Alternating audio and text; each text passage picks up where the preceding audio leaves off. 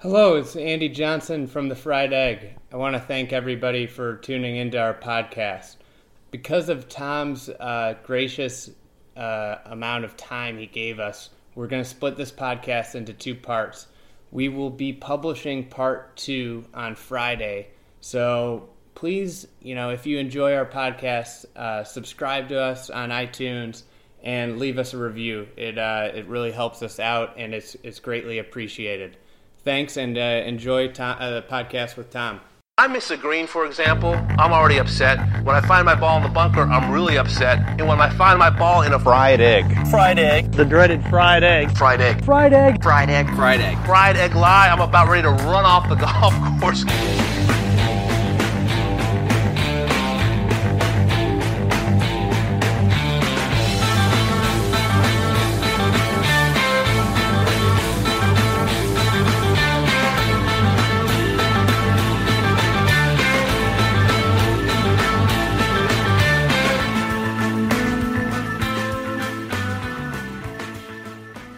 Ladies and gentlemen, welcome back to another edition of the Fried Egg Podcast. Today I'm excited to welcome Tom Doak onto the podcast.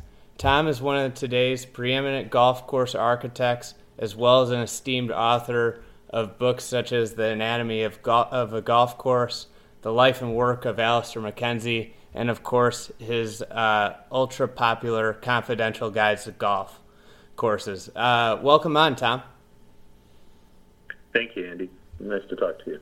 Yeah, I'm excited to talk golf course architecture today. And I think a great way to start would be to give the listeners a little bit about your background and how you got into golf course architecture. Well, I've certainly told this story a lot, so I'm probably covering ground a lot of your listeners have heard. But basically, I grew up playing a little public course a mile from my house in Stamford, Connecticut. But as a contrast to that, I saw some of the best golf courses in America when I was a kid. So my dad barely played golf, but he would go once or twice a year on some corporate thing where he played golf with the people he did business with on the phone all year. And they went to the best golf resorts in America. So Harbor Town was one of the very first courses I ever saw when it was brand new and rated in Golf Digest top 10, and then Pinehurst not long after that, and then Pebble Beach not long after that, and then unfortunately one of the organizations that he was part of, they did their convention at Pebble Beach and they decided they really liked it, so they went back there like every other year when I was a teenager. So I played Pebble Beach a bunch, long enough ago that the twilight rate was $40. Things have changed a little bit since that day, huh? Yes, they have, and I haven't played it very much since they went up to their current price. Yeah, that's so. Would you say, a lot of people say they have a singular moment or a golf course that, inspires them to get even into, becoming a fan of golf course architecture. Was there a singular moment, or was it more of a building over your childhood years? I guess it was more of a building. I mean, the two different things that I always go back to are when I was at Harbor Town, and it was literally the third golf course I ever saw. There was the old golf writer Charles Price had a place at Hilton Head, and when Mr. Dye was building the golf course, he spent a lot of time with him. And then when the golf course opened, Mr. Price did a little booklet on the golf course, which is pretty much like a yardage book now, except no yardages because nobody played by yardages in the 1970s. But so there was a diagram of the hole and like 3 sentences on how to play it. Like second hole, there's only one fairway bunker on the left, but you really need to be close to the fairway bunker on the left if you're trying for the green in 2, because there's a tree up there on the right that you have to get past. It was just a really simple primer on golf course architecture. Really well explained, simple enough a 10-year-old could go, oh, that's cool. So, that's the first thing that got me interested in architecture, that there was much more to it than just hit the ball, find it, hit it again. And then, seeing Pebble Beach and Cypress Point when I was a kid was huge. I always feel really lucky to have gotten to go to Cypress Point really early on. My dad's boss at Unilever, when he retired, moved out there and became a member of Cypress Point. So I got to play it 2 or 3 times when I was a teenager, and it's a very emotional place, and that's probably the place where I thought that this was a great career and it would be a great thing to do if I could figure out how to do it. Although, when I started at college, I didn't really know how to pursue it, and I really had to write letters to everybody in the golf business to ask, what I should do and how to go about it. Mm-hmm. So after college, did you start I know you worked under Pete Dye for a number of years. Did he give you the kind of first job right out of college, or was there somebody else in between that? No, I didn't work for anybody else. The first job I had was working for Mr. Dye on a construction crew at Long Cove when I was 20. But I've been writing him letters for 3 years at that point. I started on my 18th birthday. I was a freshman at college, thinking, engineering is not for me. I'm spending all my time reading golf books. I really should see if I could pursue this. And Pete Dye was one of the first people I wrote to. I wrote to Pete Dye and Jeff Cornish and Dean Beeman and Ben Crenshaw and a ton of people just asking for help. And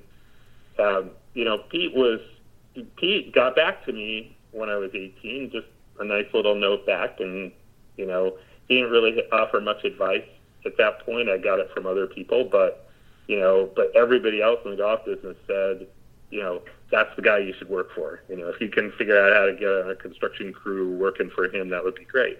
So I just kept writing him letters for 3 years until finally, when I was a junior in college, he called me like the day I was going on summer break and said, yeah, we kind of are losing some guys on our crew down here, and we could use a couple more people. Could you be here tomorrow? That was literally the first time I talked to him, and I was working for him the next day. What a cool story. So with Mr. Dye, who were some other influential people early in your career outside of Mr. Dye that you would say that really helped shape your kind of philosophies and your career? Oh, God, there's lots. George Pepper, who was the editor of Golf Magazine, is the one who gave me a chance to start writing about golf. I wrote him a letter to the editor when I was like 18 or 19. 18, because I remember it was actually about the top 50 golf courses list that they had just published, and a long critique of it. And he got back to me and said, well, we're not putting an 18-year-old in charge of this, but you can really write. And, we could use somebody who could write some stuff about architecture. So, do you want to try to write like a little piece as a sidebar to the U.S. Open piece next year? So, I started writing when I was a sophomore in college, and by the time when I was a senior, I had a writing for magazines course, and just before the semester was over, I had an 8-page feature article in Golf Magazine. So I did well in that course. But that was a huge help to me because, because of that, I didn't just have access to people as a young guy who wanted to be a golf course architect. I could call up people in the golf business as a golf writer and ask them all sorts of questions. So that was great for me for access to people. And then, Ben Crenshaw's been, I wrote him a letter when I was 18 and said, if you were me, what would you do? And because he even though he hadn't started in architecture yet, it was pretty well known that he was interested in architecture and tried to see great courses. So, at first he listed a few courses that he thought I should see, and then he basically said, well, if you come out to a tournament during a practice day, just come up and introduce yourself on a practice day, and we can walk around and talk about the golf course a little bit. So I did that 4 or 5 times while I was in college, and I got to walk inside the ropes with Crenshaw and Seve Ballesteros or David Graham and watch them play golf really up close, and then talk some about the golf course that we were seeing, and wouldn't trade those experiences for anything. How obviously Stonewall had the U.S. Mid-Am, and Bandon Dune, Pacific Dunes has had some amateur events and high-level amateur events, and then you've obviously walked inside the ropes, like you just said, with Crenshaw and Seve Ballesteros. How much does it help when you get to see that high-level golf with architecture and kind of understanding principles and how different people play the game? Well, it's a good question, and it's kind of, there's a lot of ways it helps, and there's some ways it hurts, I think. Mm-hmm. Because I worked for Mr. Dye, I was around the tour a lot when I was really young. I worked for him just when the TPC at Sawgrass came out and they played. I was there for the first 2 tournaments. I spent a lot of time walking with Pete Dye those first 2 years of the tournament while he was, while people were criticizing the golf course, and he was just walking around watching play, trying to decide for himself if the holes worked the way he thought they did, and they really did. He'd gotten under the skin of the players a lot, and the guys that were more interested in architecture and more critical of the golf course were so tied up in that they couldn't play the golf course worth a damn. But then there were young guys that, were just sort of, okay, this is really tough and I got to hit these shots. And there were guys that could play the golf course.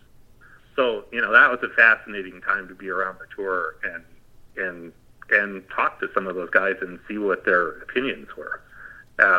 When I got on my own, I realized really fast that when I built High Point in Traverse City for a guy that had owned the land for years, the tour was never coming there. I was around the tour enough to understand that, where they play tournaments at that level is about where the sponsors want them to. So I never really visualized that my career would be about that at all. Certainly at the start it wasn't going to be. So, I kind of had to forget some of what I'd learned and not worry about building a set of tees at 7,400 yards, because the people that were paying $45 to play High Point didn't need those tees. Yep. And because I'd been around the tour a little bit, when early clients would bring up something like that, I could just laugh at them and correct them really fast. Like, no, don't think about that. You're crazy to think about that, unless you got $5 million burning a hole in your pocket, in which case let's revise my design fee a little bit. Yeah. So, you were part of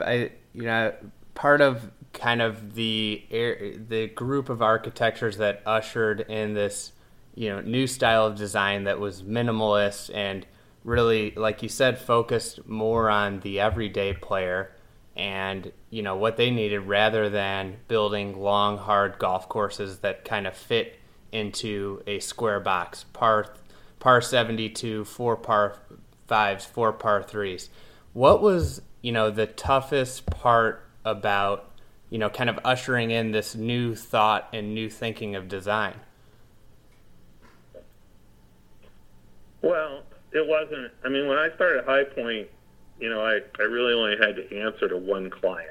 And I sort of started with the idea that it was a really good piece of land, and if I failed, I wanted to fail on the side of, moving less dirt instead of moving too much. Because everything I'd seen for the last 10 years was people moving too much for my taste, I by then I'd gotten around and seen most of the best golf courses in the world, and most of the ones I really liked weren't built that way. You know, I mean, I saw how Pete Dye built what he built, and I'm not demeaning it, but I mean, he's a genius for coming up with some of the things he did on bad pieces of ground. But when you got a good piece of ground, you don't have to do those things. And, you know, I was really lucky to stumble into my first job with a pretty good piece of ground to work with. And I just thought, you know, sort of the guiding light of it was that 3 miles down the road from High Point was a Jack Nicklaus course called the Bear at Grand Traverse Resort. And it was a completely manufactured golf course. They went out in a field and built a bunch of mounds and lakes and everything else and called it Scottish style, which just, you know, horrified me. But, you know, I just kept thinking, well, you know, I want to do something that's almost the dead opposite of that on this piece of ground and just see how it goes. And, you know, the superintendent that we hired to work on it, Tom Mead, who had been at Crystal Downs for a while before he worked with me, you know, he and I were talking about, at that point, you know, we were young and it's sort of like, well, if 50% of people like it and 50% of people hate it, then we'll be about the right place. And, of course, we didn't tell our client that because the client probably would have been horrified. You know, most clients want 99.9% of people to like it. They don't want to give up a potential customer. You know, and unfortunately, that's why everything gets so homogenous. Yeah. Oh, we better do 4 par 3s because that's what people like. And, you know, the old golf course architects didn't think that way. It hadn't been so standardized yet. And plus, it wasn't such a commercial business in the 1920s. I mean, golf clubs in the 1920s were actually formed by a group of guys that wanted to build a golf club. Now they're formed by a developer who wants to sell memberships in it. Mm-hmm. You know, even if he's not really looking to make money in it, he's still concerned about, you know, he's taking the financial risk, and he's got to figure out how to sell the memberships in it to get his money back. So, you know, he doesn't want to rock the boat too much. And that's, you know, a lot of architects are really afraid to rock the boat. And I'm just not, because I've seen a lot of things that are really different, and I know they worked. And I think, well, why can't I make that same idea work? Or why can't I make a little different idea work? It's interesting you talk about that, and I'm curious, you know, obviously with Cypress Point, I know Alistair McKenzie was worried that he had gone too far and, you know, done too much, and worried that it was going to be too tough, but the natural beauty, obviously, nobody complained about it. Do you feel that your golf course, when you build something and looking at it, you know, for the future of golf, you know, 20 years, do you feel like you need to have criticism from some angle if it's a great project? Does it have to have some sort of criticism? Oh,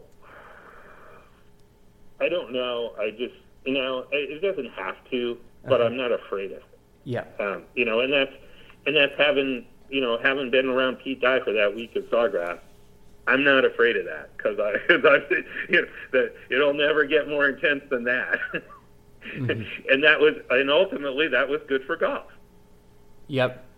It's he did a great stuff. I think that Pete Dye often gets a very bad rap. You know, when people talk about his designs being too penal, and you having a front row seat to that. I imagine a lot of the design philosophy, some of his designs were based off of what the developer wants, correct?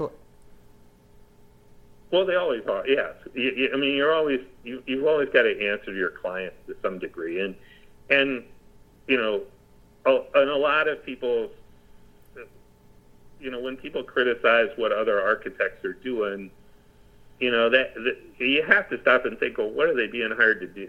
You know, I mean, most of the projects that Jack Nicklaus gets, you know, the developer wants a big, expensive, quote-unquote championship golf course because he's trying to sell big, expensive lots next to it, and that's what those people think that's what they think is prestige and what they want to live on.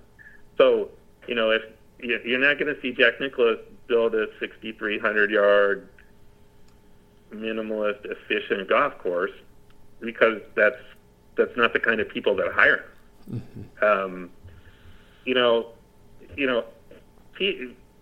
A lot of people are very critical of Mr. Dye, which to me is crazy. I mean, nobody that's ever spent any time with Pete Dye would criticize the man at all. I mean, he's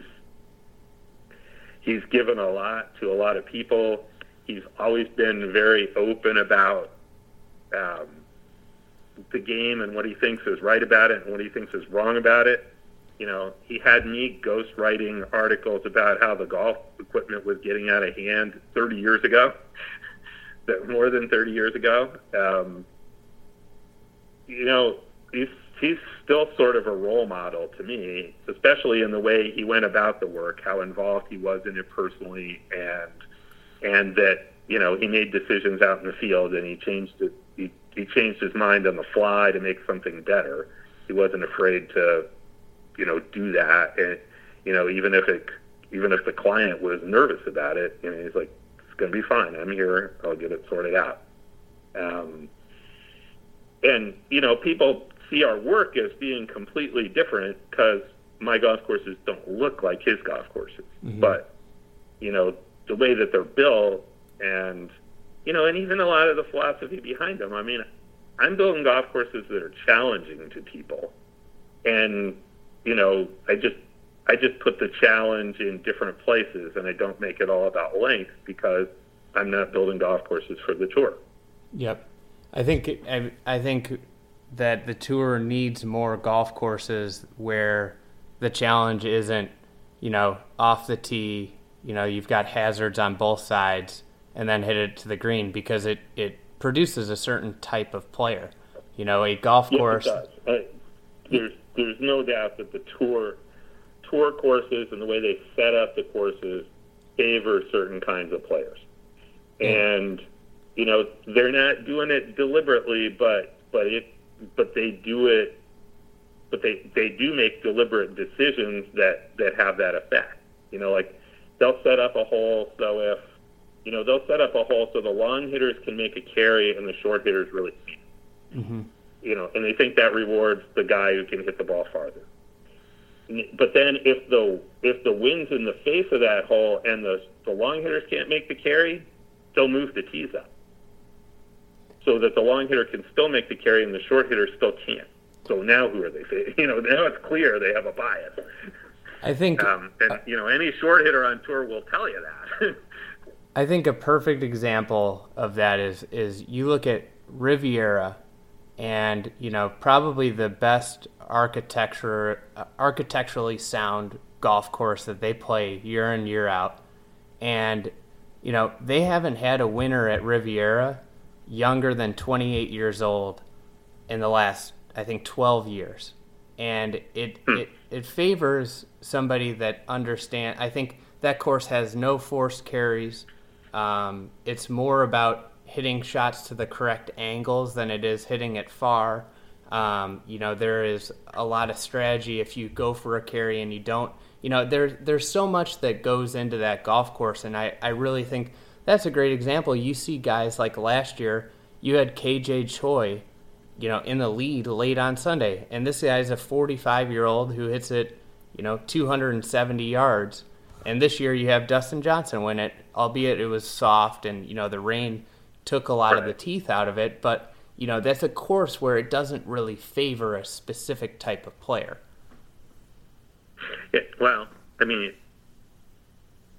I guess it doesn't favor a specific type of player. It does reward a player who knows how to work the ball left to right and right to left, which there's not many courses on tour that do anymore. Yeah. It's really hard to build that on a new course with no, if you don't have any trees, and you can, and you can carry the ball as far as those guys do, even if the fairway is curving left to right or right to left, or the bunkers are set up a certain way, they can just hit it a mile in the air and land it 300 yards away in a relatively small area. Yeah. And it doesn't matter which way it's curving. So, but Riviera takes that away. There's holes that you can't hit that. If you're on 15, which kind of bends left to right off the tee, and you can't hit that shot, you kind of have to back off on the tee shot, because if you just because you can't take it up over the trees on the right to go down there where you want to.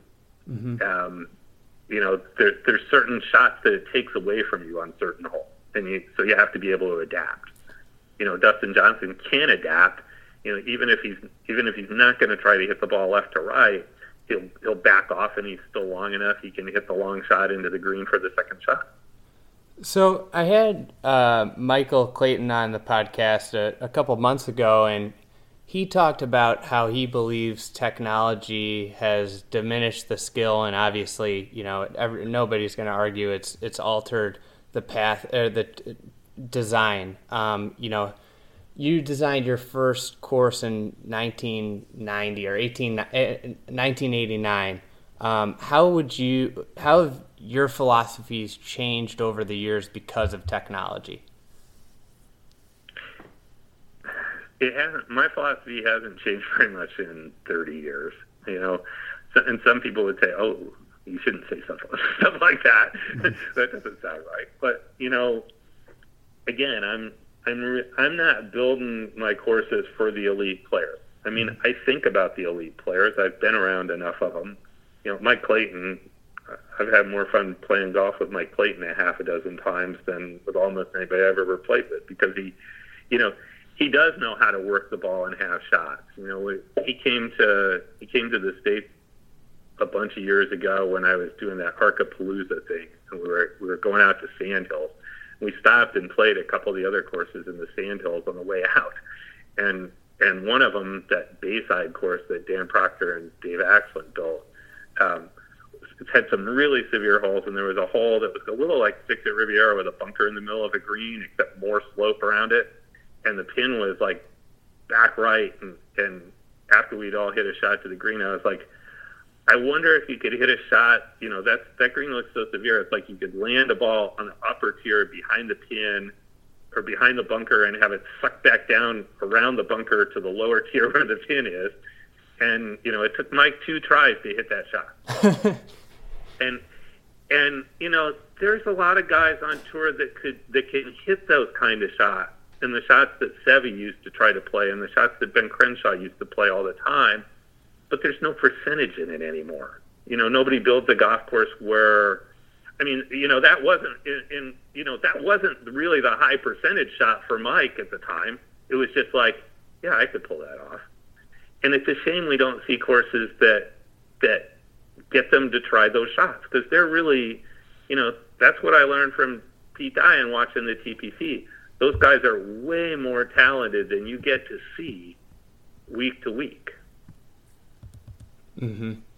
Yeah, I think that. But for my own work, my own work will give them chances to hit shots like that. But I'm just not worried about whether they're going to shoot 64 when they come, because I don't have, because there's not going to be a 72-hole PGA Tour stroke play event on this course. And because, and I don't have any ego at stake over what they do. Gary Woodland went to Dismal River a couple of years ago thinking he should play on fescue the week before he went to Chambers Bay for the Open, and shot 59 one day on my course. and that kind of boggles my mind. And at the same time, I'm like, yeah, he's that good. If he gets it going, those aren't the most severe greens I ever built. He's reaching the par 5s in 2, no problem. Yeah, and probably driving one of the par 4s too. So yes, he could shoot a number like that if he plays a great round of golf, and that doesn't really bother me. And the thing is, I think if you asked him, he'd say, "Oh no, that was a great round, and I had a lot of fun, and it's not like I wasn't challenged." Yeah, it's just that the number adds up to what it adds up to. But I think that's a huge problem with golf. Is this? Why are we so wrapped up with par? It's just a number. Like, who cares if you go out and shoot 63 or 83 as long as you had fun, Right. And you could go different directions with that. Like, I went and saw David Kidd's course at Gamble Sands a couple of years ago. And I had heard about it, that kind of as a reaction to some of the other things that he'd done that were critiqued pretty heavily, including by me, that, he'd built a golf course that was, it was big and pretty, but it was pretty easy. In Golf Club Atlas, the first testimonials to it, like 5 of the 8 guys in my group had their career low score. And I'm like, well, that sounds crazy. If it's really that easy that everybody's shooting their career low score, then, because I still, I work for Pete Dye. I still believe that you want to challenge the golfer. I don't believe that you want to make them shoot 112, but you want some shots out there that are challenging to them. And if you're doing that, then they're probably not shooting their career low score the first time they see the place. Yeah. And there is a fine, there's a fine line. One of the things I've learned about design is, I think a lot of my best work is the par fours, and especially the short par fours. And the reason the short par fours come out so good is because you can get away with more. It's like, it's only 350 yards, so this green can be severe, or that, I can pinch the landing area really narrow, or I can put cross bunkers 40 yards in front of the green, because I'm not making you lay up off the tee and hit a 4-wood in. Mm-hmm. You can approach this a whole bunch of different ways. And the other thing that's interesting about short par fours is, you can give people a really wide range of angles into the green. On a 470-yard hole, most people, they just have to hit it on the beeline because they have to hit it as far as they can twice just to get there. And they can't really worry about what kind of angle they're giving themselves. But a 350-yard hole, yeah, you can drive it way out to the right and still be hitting 9-iron or wedge. Yeah, I from what I've played about 7 of your courses, and the short par fours are really great. And what I really like about them is if you play them correctly, you've got a great shot at, you should make birdie. But the second you get out of position, you're in a very, very difficult place where all of a sudden you're looking at it and like, well, I have to hit a really great shot here to make, have a chance at 3 and even make 4 sometimes, depending on how far out of position you get. Not to mention, you have so many different ways you could play it. One that comes to mind is Stream Song. Is it 13 at Stream Song or 14? Yeah. 13.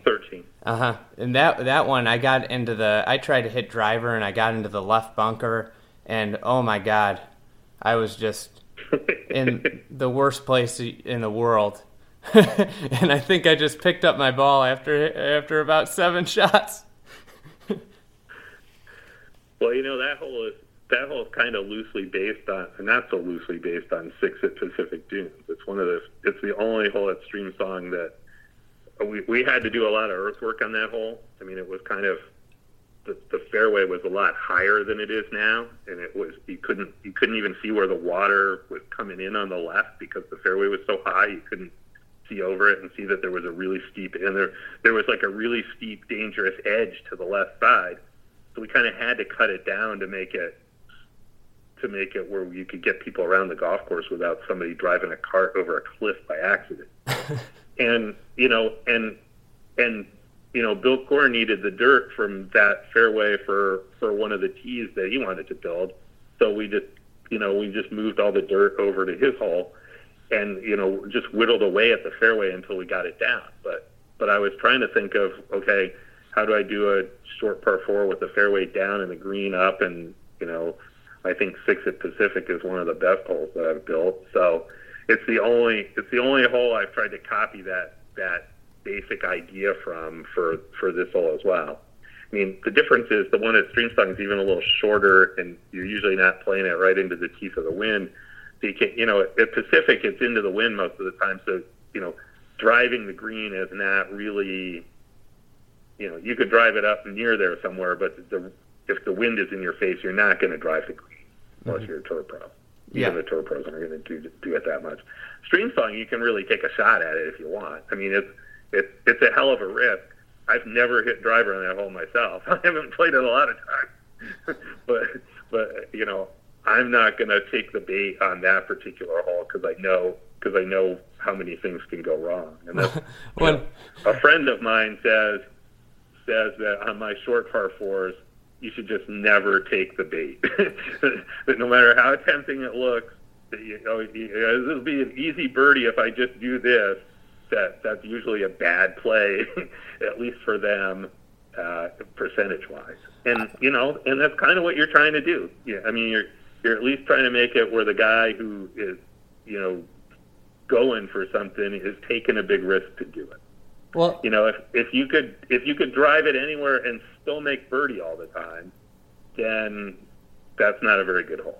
I agree, and I mean, I walked off the hole and I thought to myself, why the hell did you just hit driver when you can just hit a 4-iron right here and you've got a wedge in?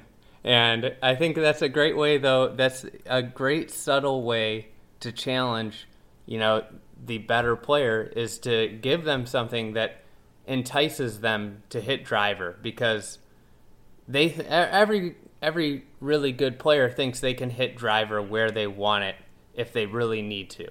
And yes, and they think that they should be entitled to hit driver on every single longer hole. Mm-hmm. I've heard that criticism a bunch from good players. Oh, don't take the driver out of my hands, and I don't. Yeah. I just make it like a stupid play sometimes that you can hit it. I'm not making you lay up. Just you better hit a good shot if you do it. Yep.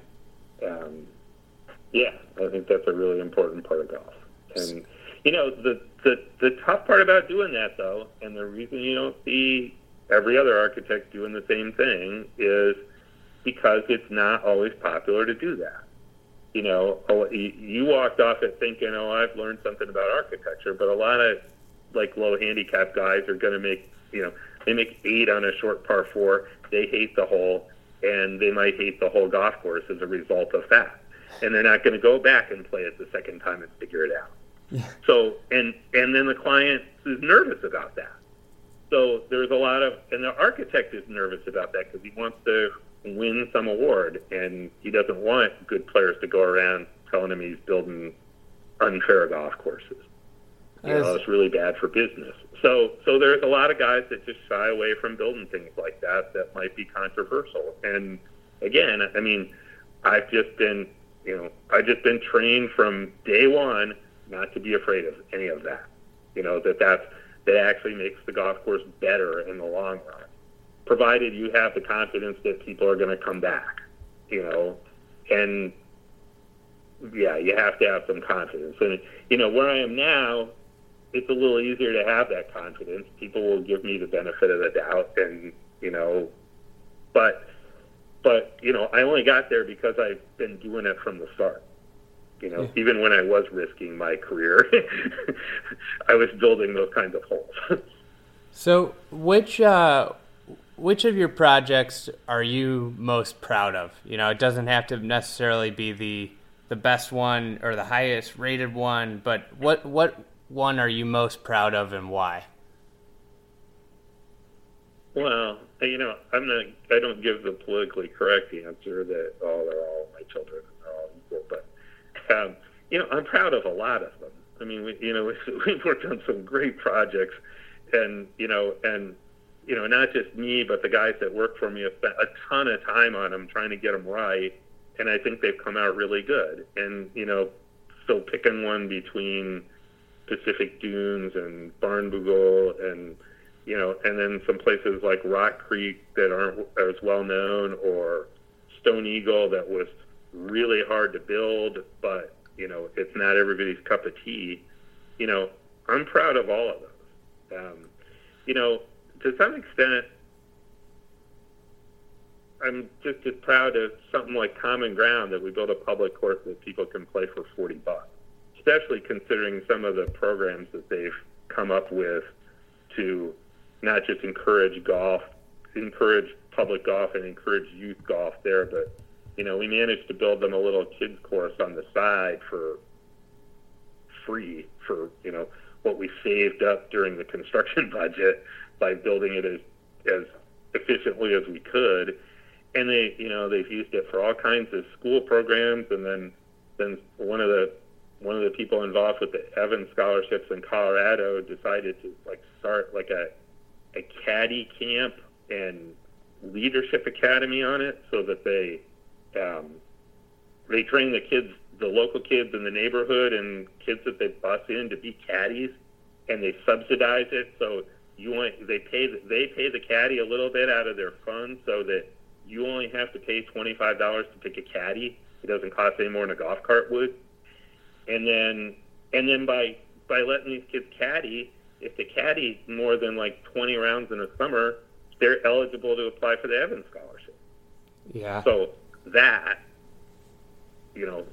I'm really proud of that for entirely, for reasons that have nothing to do with golf course architecture or my ego. It's just nice to work for clients that try to do cool things for golf like that. Yeah, I think that is an emerging trend in the industry. What we're starting to see is, with places like Winter Park Golf Course and Common Ground, where there's these new, municipality-run golf courses that are less expensive. And, one of the things I think is interesting is that, everybody likes to go, they don't really know the names of architecture, and you've established a great intern program. I'd be curious, if you were running a municipality and you could hire, if you could put 5 guys on a list of who you'd want to hire to do a lower cost renovation of a golf course, who would they be? Are you asking me to pick? Now I have to be politically correct, because you're asking me to pick between like 15 guys that have worked for me at various times, and I've helped train, that are all really talented, including 3 guys, including 3 or 4 that still work for me on my payroll, who are as talented as any. I mean, the hardest thing about my company is that, I always envisioned that the guys would, the young people that we brought in, would want to move through and then try to get out on their own. Like I did when I worked for Pete Dye for like 4 years.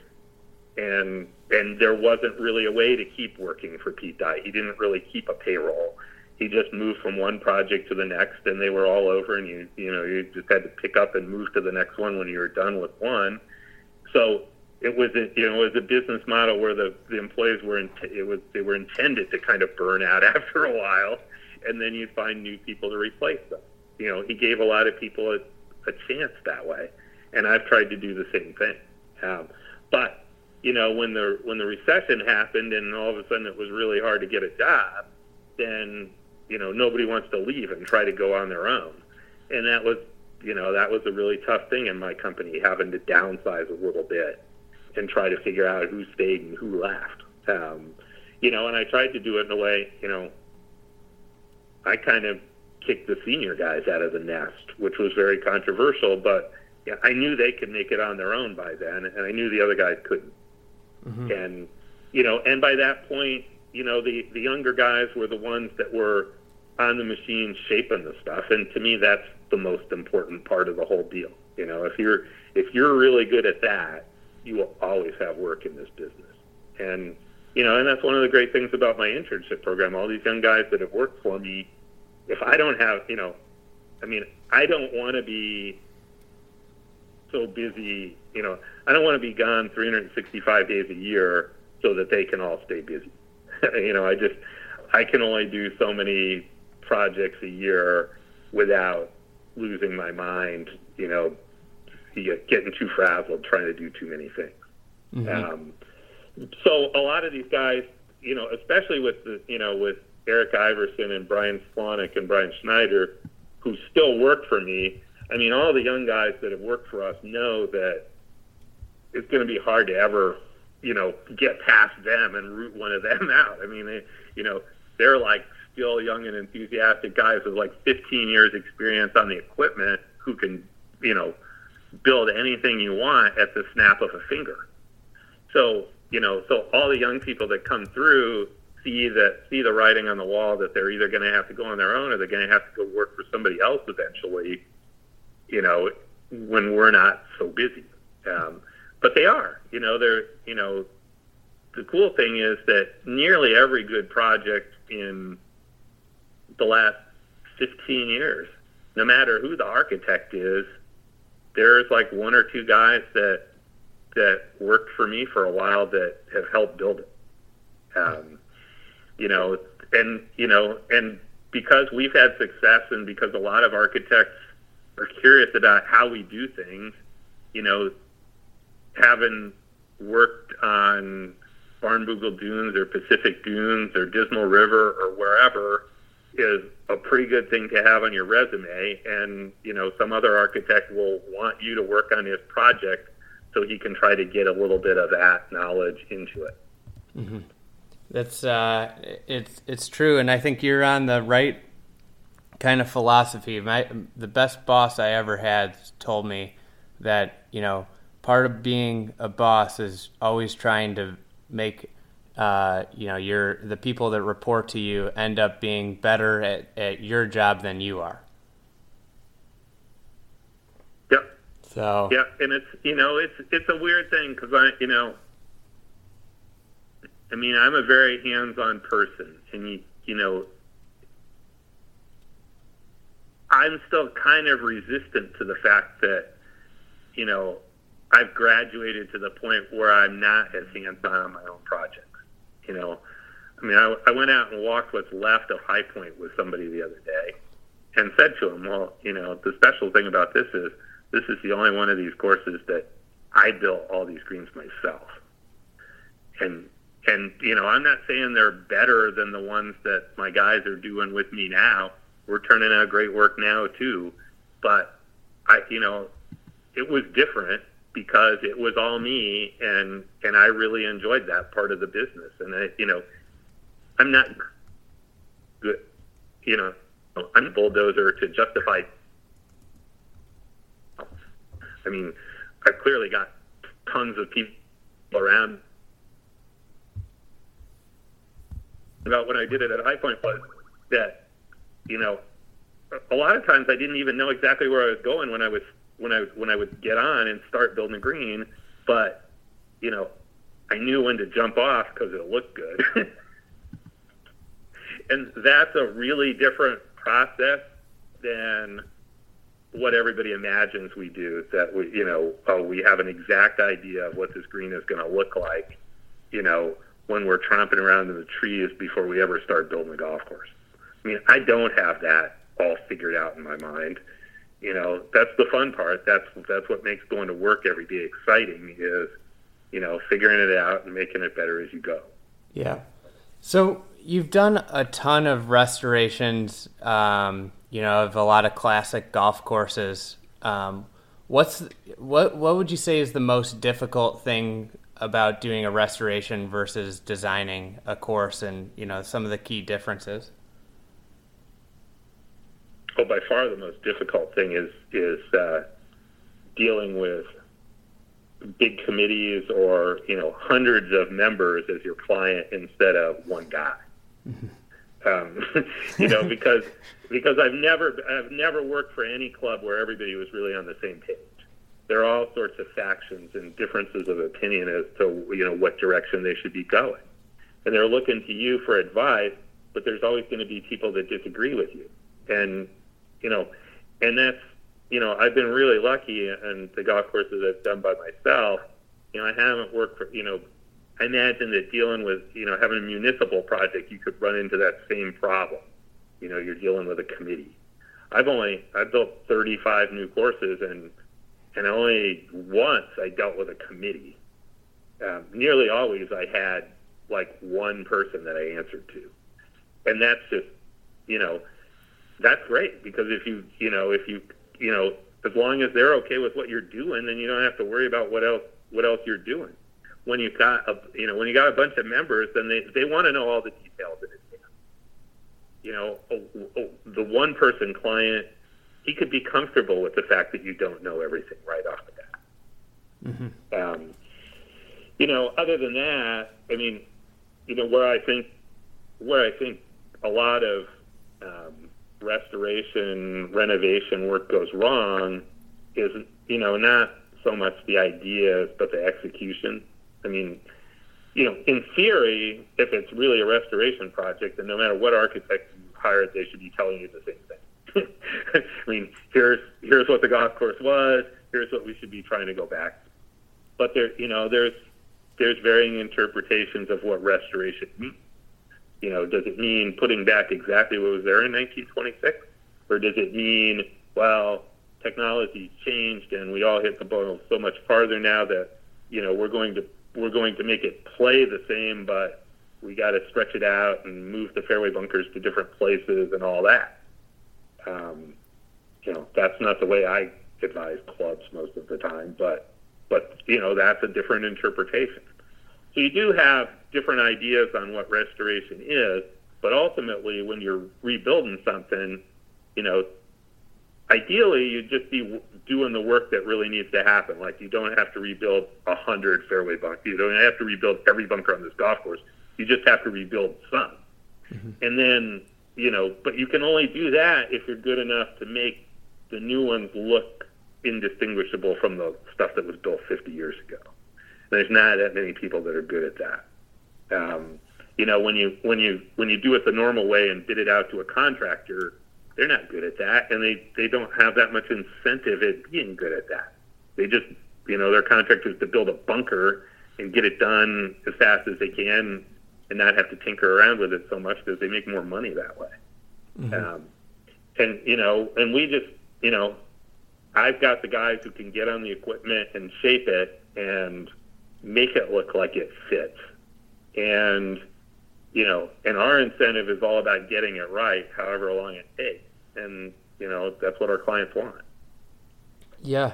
It's, so you've got the Loop opening this year, which is a reversible course. If anybody hasn't heard of it, you can play, it's essentially 2 different golf courses with 18 greens that you can play a different direction each day. Right. It's an 18-hole golf course that every other day you play it backwards down the 18th fairway in the 17th fairway and all the way back around, and then the next day you play it forwards. And then you also did the Sheep Ranch out in Bandon Dunes, where it's essentially you put the ball on the ground and you tee it to different greens. I love this concept. What are some other kind of innovative concepts that you've got that you would love to try out? Well, I've got a bunch. Not all of them are like groundbreaking innovation. And the reversible golf course wasn't my idea. I mean, that's something I read about in Tom Simpson's book when I was like 16 years old, and just thought, God, that's a cool idea. I'd love to do something like that someday. Uh-huh. And it just took me a long, long time to find the right place to do it. So some of the things that I'm thinking about, I don't know if I'll ever get a chance to do them, but there's a few different kinds of projects that I'd like to do. One that I'll put out there that I've tried to sell to 1 or 2 clients, and they've shrugged it off and like, no, we don't want to do anything like that. I would like to build a golf course that's tailored to women. Not just like has a good set of women's tees, but it's 6,300 yards max, because that's the longest that an LPGA player would want to play it, and it goes down from there. That would be an entirely different experience. I mean, like I spent a couple of days in the practice rounds of the Women's Open at Sabonic, watching them play my course, and like up close. I contacted Stacey Lewis and Paula Creamer in advance of that event and said, could I walk with you for a round and just watch what you're doing, and in return I'll answer any questions you have about how I think you ought to play certain holes? And they both said, yes, we will do that. Mm-hmm. So that was great for me to get back inside the ropes and see where they land the ball and see how it reacts. And, they're so precise. I mean, and women golf, like at Sabonic, the percentage of fairways hit statistic was like, the last player in the field was at 70%, and the best players are like 96, because the fairways are wide, and they just stripe it like they're used to playing every golf course like it's 20 yards wide. They never miss wide very much. So that's a chance to, and they don't hit the ball quite so high as the men do. Yep. So, designing a course thinking about their skill set would be very different. It wouldn't have to be this big wide thing that everybody builds now, that I sort of helped popularize. But at the same time, I'm thinking, we've gone too far in that direction, because all you see now is, every course that's won the Best New Award for the last 20 years is like the biggest, widest golf course that was up for nomination that year. It's like bigger is better. And I don't think that's true. And I think the way to do it is, really, I just want to build a 6,200-yard golf course. But I think that the way to sell just only building a 6,200-yard golf course is to say, okay, this is a great course for women, and you guys can try your luck on it, but you're going to find out it's not a pushover. It could be even though it's short. Women and juniors. You need the LPGA Tour to create a TPC Sawgrass-like course for one of their championships. Well, supposedly they did years ago, whatever the LPGA International is that Reese Jones designed. I've never seen it. But I don't think it's the course that I'm describing here. Probably not. I sure haven't heard a lot about it. So you touched on Sabonic, and you've done a couple co-design projects with other firms. How tough is it to kind of share a vision with another ego on a project? It's tough, and it's different depending on who it is. Like, the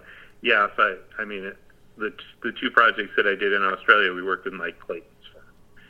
And that was pretty easy because I was friendly with Mike going into it, and by the same token, I had more experience than he did at that point, so he really deferred to me on a lot of stuff. It was more like he was a consultant, but at the same time, one of the reasons we entered into that agreement was, he had some really strong guys that worked for him that would help get the golf course built, project manage it. One of them was a superintendent for years and had been an assistant at Royal Melbourne, who I really respected a lot. And it's like, he had some team members, like I had some team members that really fit well together. So that made it easy. But at the end of the day, it's like, he'd give a lot of input, but it ultimately is my decision on what way to go. Sabonic was completely different. We had to agree from the beginning that, nothing was finished until we both liked it. And, that meant that Jack, there were some holes that, we tried to do some stuff that Jack didn't like, so we'd have to keep revising them, which is hard. And there were some holes that he wanted to do that, I didn't like it exactly the way it was, and he's not used to hearing that from somebody else. But, the relationship between me and Jack was still pretty good because that's what we agreed to do. And we both understood going in that that's what we were agreeing to.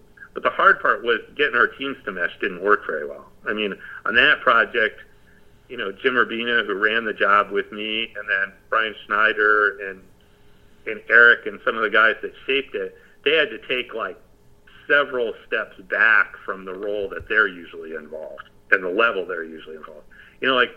The cool thing for Eric or Brian working for me is if they build a wild green and I like it, it's done. And at Sabonic, it wasn't done. I could like it, and then Jack didn't like it, and then it had to change, and that was hard for them. That's not what they were used to, and the odds that they were going to build a green that flew through with flying colors and we were done were a lot lower. So that part of it was really tough, and there were just there were more politics to that job than most. Again, that's what we signed up for, and I always said about that project, well, other people are going to have to tell me if they think this was a good idea to get us together to design it, because, you know, both Jack and I are always going to look at it like, oh, I would have done something different on that one. You know, and yet it's a pretty good golf course, and it's hosted some big things and gotten a lot of acclaim for doing it. So I'm not saying that they did it the wrong way. You know, it's a different kind of emotional experience to doing it. And, you know, I don't get to go back to some of my own courses and enjoy them and play them as often as I'd like. But when I do go back to them, I really feel good about most of them. You know, it's not like I'm tinkering and second guessing myself and, you know, wanting to go rebuild the third green because I just don't like the way it turned out. And, you know, so in most cases I can just go back and play golf and have fun. And I actually play pretty well because because I'm comfortable with all the shots that I got to hit. You know, Sabonic is kind of the rare one that when I go back, there's still questions about it. And, you know, even if I'm playing with a friend, they all want to know, like, okay, so is this your idea or is this Jack's idea? And it just takes away from the fun we normally have building the thing. Mm-hmm. It's I imagine it's just got to be so tough when both have to sign off on it, and, you know, the kind of differing design philosophies with the two firms. I want to. I mean, partly it's, you know, I will say too, partly it's my fault. I mean, if I'd have known Jack Nicklaus well at the beginning of the thing, I should have said to him, you know, look, don't worry that we're going to ignore what you have to say. You know, you don't have to babysit us to make sure that we're sticking to things. Yeah. You know, just let us rough in stuff for you, and then come out and you know, tell us all the changes you want to make, just like you would to your own staff. Mm-hmm. But, you know, that course was overstaffed. Yeah. We didn't need all my people and all his people there at the same time. That part was the part that didn't work so well. Yeah, it's got to be tough. So